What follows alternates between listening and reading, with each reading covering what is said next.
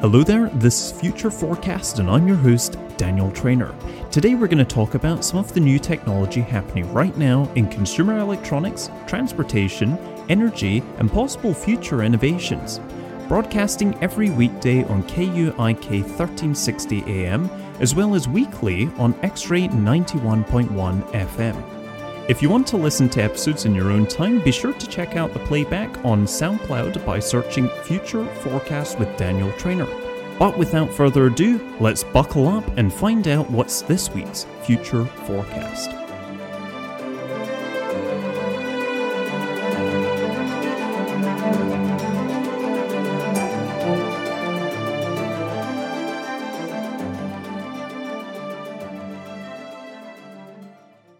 With technology, there's always something interesting coming out. You know, at CES we had robots and they were helping make a meal. They have these robot arms coming down from a kitchen countertop.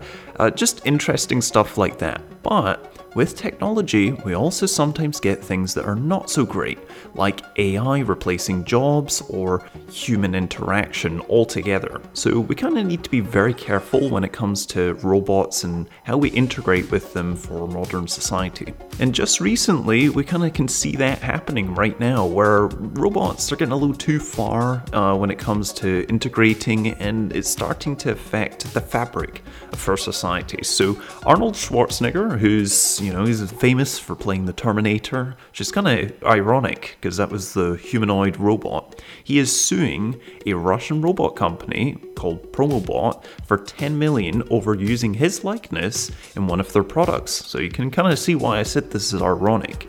Now, the robot is called Android Robot C, and it's a humanoid robot. It can be customized to look like any human on Earth, and that's according to the company.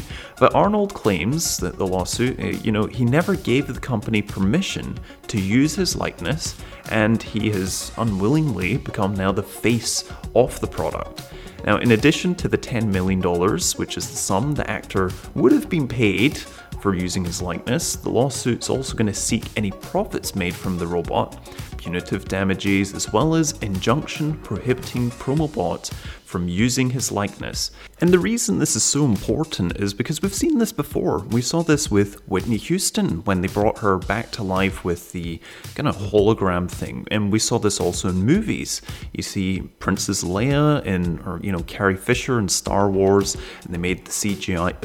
And that's how it begins. You have this normal, okay, that's fine. The person's obviously, there's permission to use them in the film, and obviously they've passed away and they were still in the middle of production or something. That's you can see how that's fine, but then you have this an edge closer to what's not okay, and that's what we're seeing with Arnold. Now, put yourself in Arnold's shoes. You wake up in the morning and then you're like, what's this? There's a clone of me, and you have no idea that this has happened, but somebody's just went out, copied you, and made you into a robot. And imagine, these types of, the pitch from this company was, you could put this in your cafe and it would bring in tourists or people around in the area, and then that kind of raises the question, well, are you devaluing the human, the original human that played the character? Because now you can just get this robot.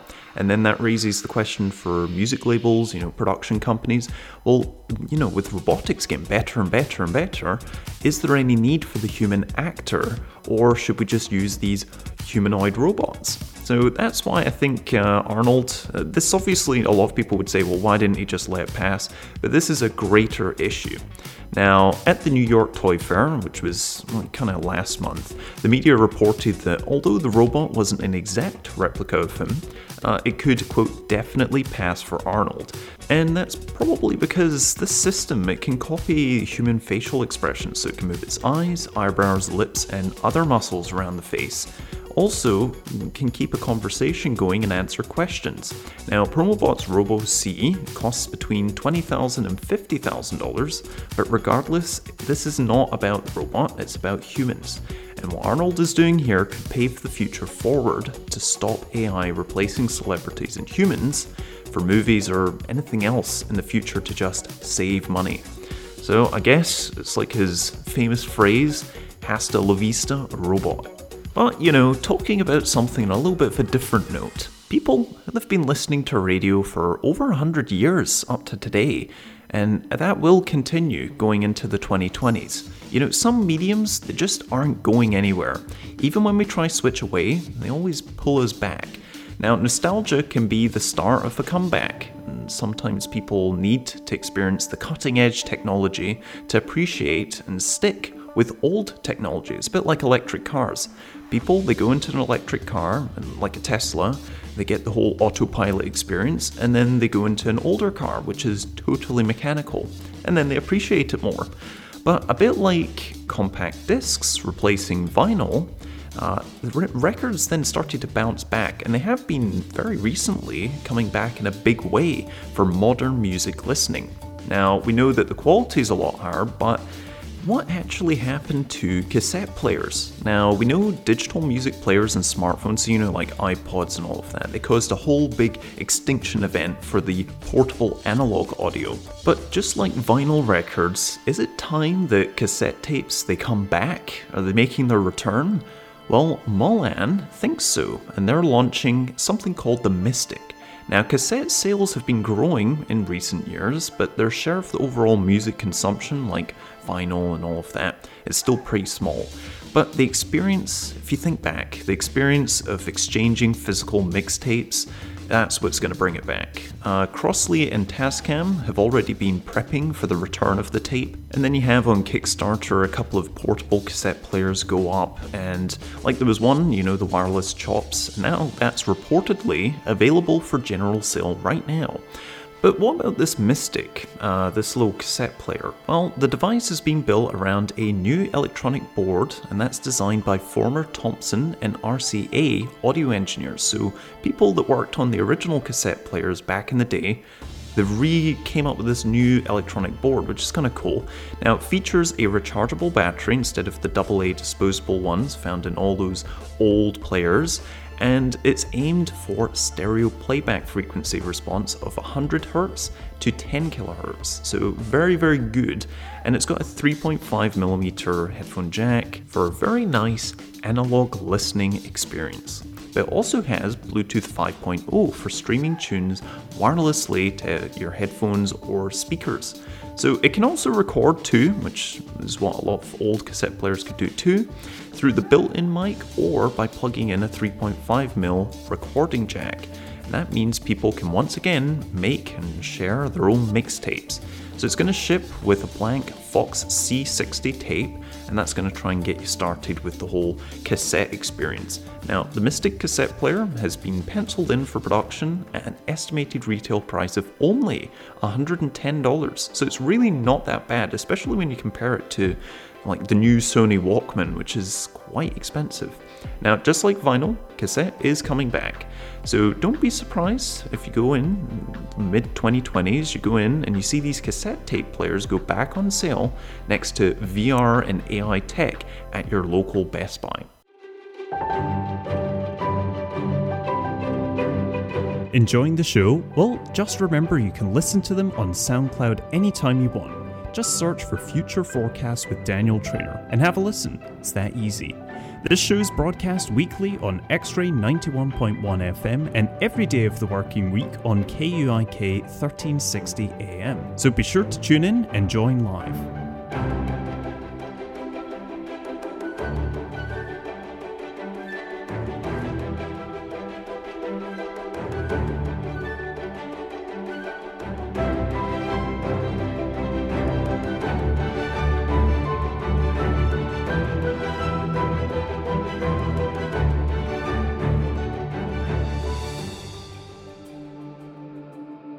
Now, in transportation, GM had their EV Day, and there was some quite interesting and important information released.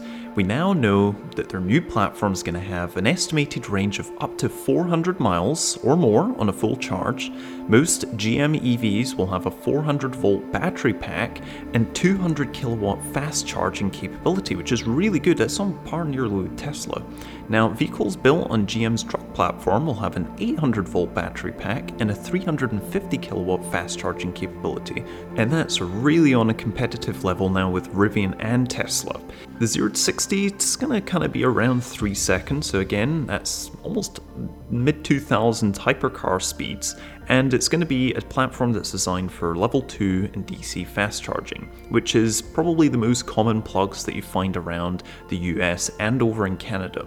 Now, the motors are designed in-house, and that's going to be very, very important because it's going to support front-wheel drive, rear-wheel drive, and all-wheel drive, and performance all-wheel drive applications. And a lot of people think, well, Tesla's got the same battery or the motor, and they've been making it easy, no problem. Why is this such a big thing for GM? Because this is built in-house. This isn't going to be like a Tesla where they have to, use a Model 3 motor in the front and maybe Model S motors in the back or something for a performance model. They're literally going to have one motor that fits all, which would kind of raise the interesting question. You think of muscle cars back in the old days, people would try and maybe put a supercharger on it, squeeze a bit more power. You're going to effectively have like a supercharged V8 in almost every car. It's just a software unlock away. A little bit after announcing those specs, GM then teased a few future EV silhouette lines. They didn't show the full car, but they showed the side of it, and it was pretty obvious to see what they were going to be. There was 10 of them, but the ones that were most obvious was first going to be a Chevrolet or GMC EV pickup. This is not to be confused with the Hummer EV pickup. This is a separate EV, and it looked very sleek, very nice, smooth, well designed, but definitely nothing as modern as a Cybertruck or a Rivian. Now, during the Q&A, President Mark Roos said that the all-electric Chevy pickup was coming, but he wouldn't share the date of exactly when. But obviously it's going to be after the Hummer EV, which is 2021, and probably before the 2025 deadline that GM's now set themselves. There was also a Chevy Camaro EV. Now this, a lot of people said, oh yeah, there you go, this is a two-door Chevy Camaro. I don't think so. When you look at this doesn't look like a coupe. This looks like an SUV. It looks like it's raised, it's long wheelbase, and maybe GM is trying to pull a Ford Mach-E. They're trying to make an EV Camaro SUV. Because remember, GM plans to discontinue the current gas-powered Camaro in 2023, so maybe this is going to get released around that time, so around 2023. And lastly, they obviously did a big promotion for Cadillac because that's going to be their premier EV sedan and kind of SUV brand. So that's going to go as a competitor to other premium EV sedan makers. So like BMW just announced their i4 sedan, so maybe that's going to be a competitor to that. And they also have a target of selling 1 million electric cars globally by 2025. Remember, that does include China, and they're putting a lot of effort into China, as we know, where they're not really helping the US with the Chevy Menlo. But, that's a good goal, I think, and I think it could have been done a lot better, because GM are focusing specifically on large EV vehicles. The Bolt is going to be their only small platform, so far, from what we can see. And also, where are the two-door sport EVs? Seriously, GM, they've got Corvette under their umbrella. Why are they not using it? At least, maybe even bring back the EV1 nameplate. And that would be something really recognizable and eye-catching. And you could bring it back maybe as like a Hyper Ranger EV. It's like a loss leader. You want to tie people to the brand, they see it and they're like, oh wow, that's GM. Something like that, it grabs attention. Now, talking about grabbing attention, the new Fiat 500e. It did come out, it's finally here. Now, this is actually the second generation, as we know, to the original 500e that was launched on the West Coast. Now, this is a redesign not only to the 500e, but to the 500. So the original 500 back in the 50s and 60s, that got only reinvented back in 2007. Up to that point, it was the same design. And that's the car that we know about today when you see the 500s on the road. But this new 500 that's going to be going 2020 and beyond, this is quite a lot larger than even the 2007 redesign, because this is going to be longer and wider, and it's also going to have a front and rear axle that are set further apart. So that means more space for you and the passenger inside.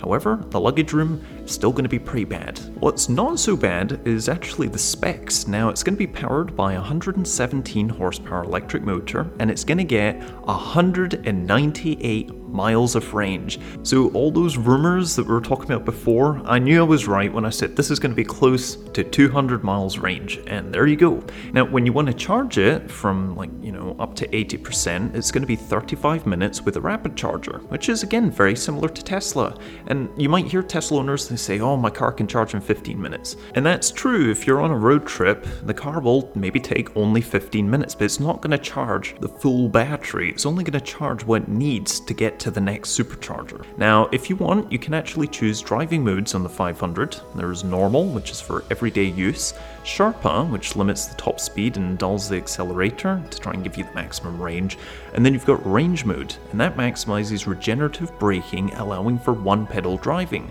which is again something that you could get on a Tesla for a very long time. There's also an adaptive cruise control, lane keeping assistance, and blind spot monitoring for a driver attention monitor and 360-degree camera. So very, very good for the 500 because it's got pretty bad blind spots. They also were talking about level 2 autonomy. So the car will be able to drive itself specifically in a city, which is usually the hardest spot. Going on the highway, autopilot, that's kind of fine, but full self-driving kind of in the city, nearly full self-driving, that's not bad for the city. Now, the pricing for the new 500 starts at $42,500 when you convert it to US. And at that price, the new 500 is more expensive than the Model 3. That was a mistake. They shouldn't have made it that much. Now, keep in mind, the 500e on the West Coast was, I think it was around $35,000, which is like the Model 3. But when they came off lease, they usually sold for about $5,000. And you can pick one up today. If you want 500e, you can go out and get one, 3-year-old model, $5,000. But the annoying thing is that Fiat are still not 100% if the Fiat 500, the new one, the new electric, is even going to come to the US. And that's kind of sad because this definitely has pretty good specs in it, and this is kind of a competitor to the Chevy Bolt and the Tesla Model 3. So if they brought it over, it might actually be a much bigger hit than the original 500e, which was more of a compliance car. The other cool thing is, unlike most EVs that create this white noise to alert pedestrians walking by an electric car, because it doesn't make any noise. An electric car, when it's stopped, you cannot hear anything. Maybe the air conditioner, but that's about it. Now, Fiat, they did something a little different. Instead of just playing white noise, the car makes, or plays, Italian music as it drives by, and apparently that can be customized, so you could play different music, or maybe the Jetsons, like a space-age sound going by. So it's kind of cool, and it's a quirk that even Tesla doesn't have in any of their vehicles today.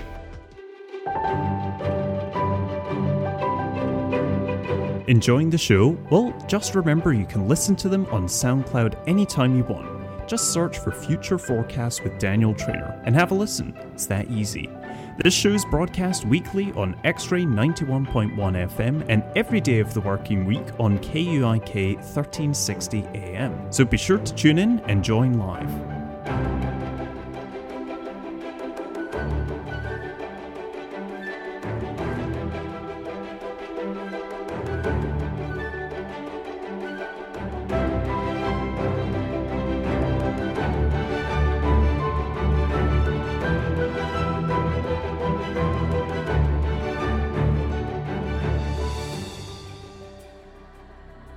So in space, a few years ago, for the first time ever, astronauts ate lettuce that had been grown aboard the International Space Station. Well, great news is that space lettuce was at least as nutritious as similar plants grown here on Earth. But what actually happened on the ISS? Well, they had red romaine lettuce plants, and they were grown for 33 to 56 day periods between 2014 and 2016 in NASA's Vegetable Production Systems Zero-G greenhouse chamber. And inside that little chamber, it had LED grow lights and an automated watering system. Now, there were 3 astronauts and they consumed the leaves each, and the rest of the crop was kind of frozen up for subsequent transport back to Earth. It was then chemically and biologically analysed by scientists at the Kennedy Space Center, who compared it to romaine that had been grown in the center's laboratories over the same periods. Now keep in mind that the Earth lettuce was raised under the same conditions, matching the veggie chamber up in the ISS, and that includes the temperature, carbon dioxide levels, and humidity. Now, overall, the Earth and ISS plants were found to be quite similar in composition. In some cases, however, the space lettuce was actually richer in elements like potassium, sodium, phosphorus, sulfur, and zinc, and it also contained higher levels of phenolics, which are molecules that have been shown to possess antiviral, anti-cancer, and anti-inflammatory qualities. Now, interestingly, it had been assumed that the ISS lettuce would contain fewer types of organisms, and importantly, no harmful bacteria, so like E. coli or Salmonella. They weren't found in any of the plants. So, based on those findings, the space lettuce has been declared good to eat. Now, Dr. Gyoa Masa at the Kennedy Space Center said the International Space Station is serving as a testbed for future long-duration missions. Because remember, all of this that we're learning about the space lettuce, we're going to have to grow this when we do go to Mars, which is happening pretty soon.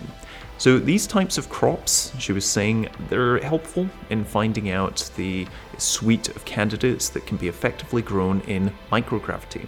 Future tests will study other types of leaf crops as well as small fruits like pepper and tomatoes to help provide supplemental fresh produce for the astronaut diet. Very interesting. And going along the lines of interesting International Space Station stuff, for the final time, SpaceX's Dragon cargo capsule was captured by the ISS, the Canadarm, delivering more than 4,300 pounds of food, experiments, and spare parts.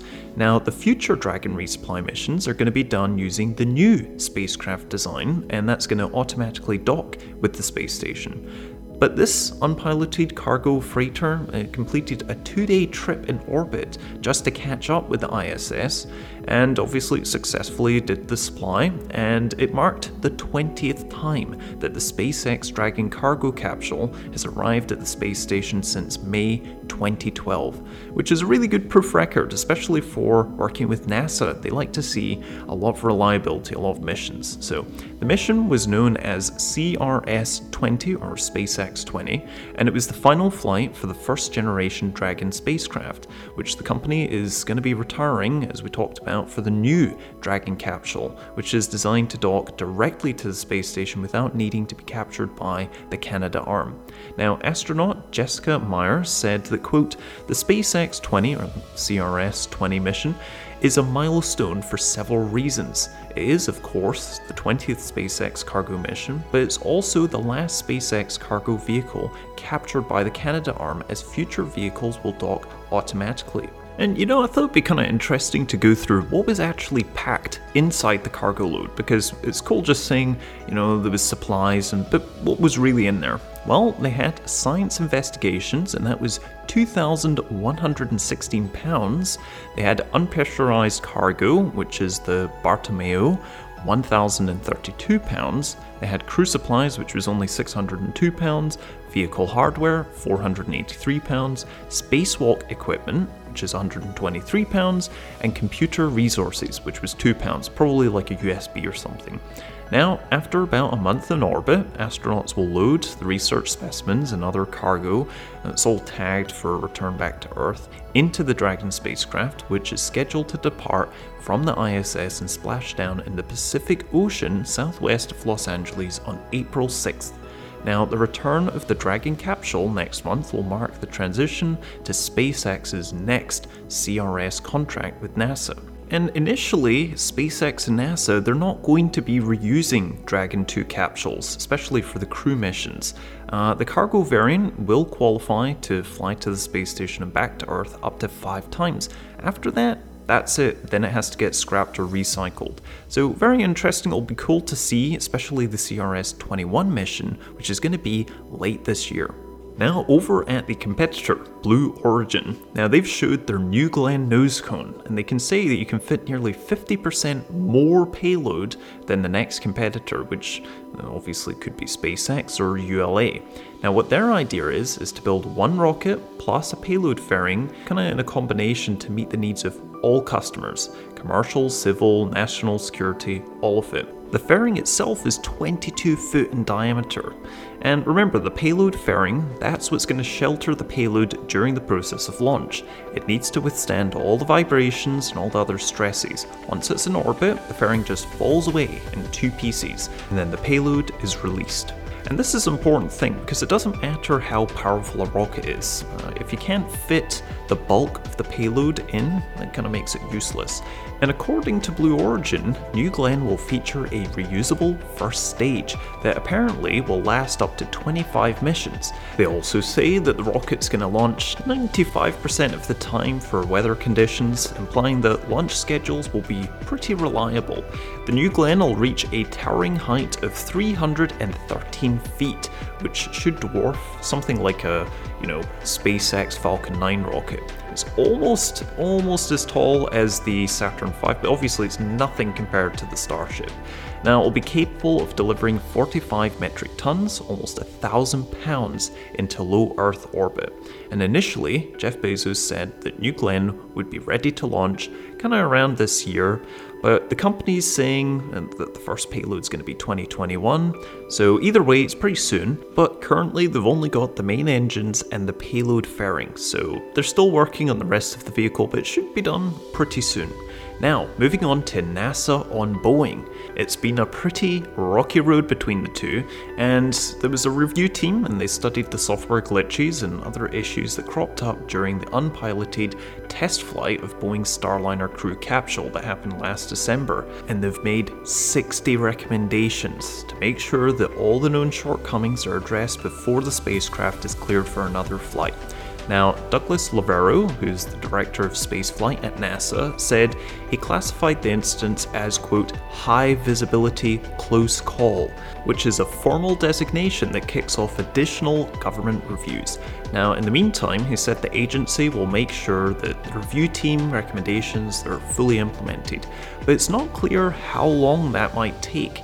He said, quote, quite frankly, right now we don't know. They have to now come back to NASA with a plan, how they're going to go ahead and address all those recommendations. We'll do our own inspection of the results of their work, and then we'll be in a position to decide whether or not we need another uncrewed test flight or not. So we're still a ways away from that, and I can't even tell you what the schedule is for making that decision, because it's very dependent upon what we see as Boeing's corrective action plan and the thoroughness by which we believe that the correction action plan has been implemented. So definitely, we can kind of get a feel for this being a very rocky situation.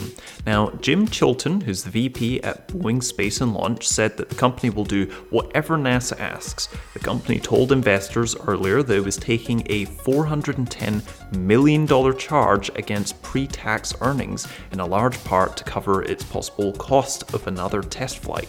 He said, quote, for us, it's not that complicated. Boeing stands ready to repeat an OFT if required. There's not any intent on our part to avoid it. We just want to make sure that whatever we fly next is aligned with NASA's preferences. And of course, for all of us, crew safety is number one.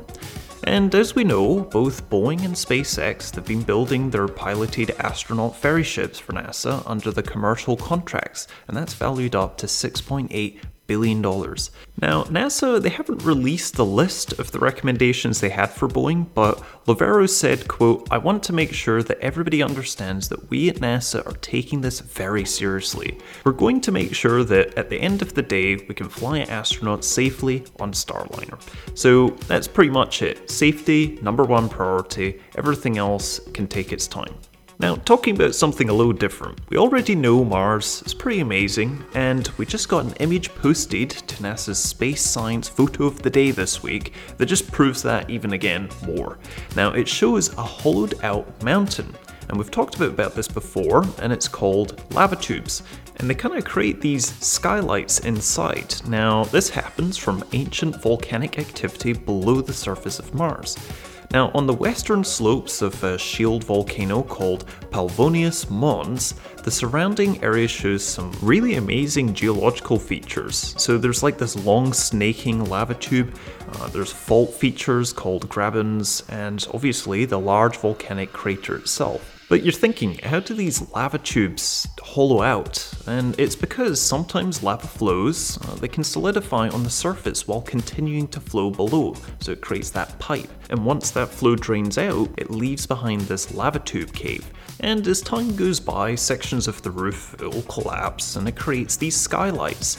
And looking again at this particular skylight opening, it seems to be around 115 feet across.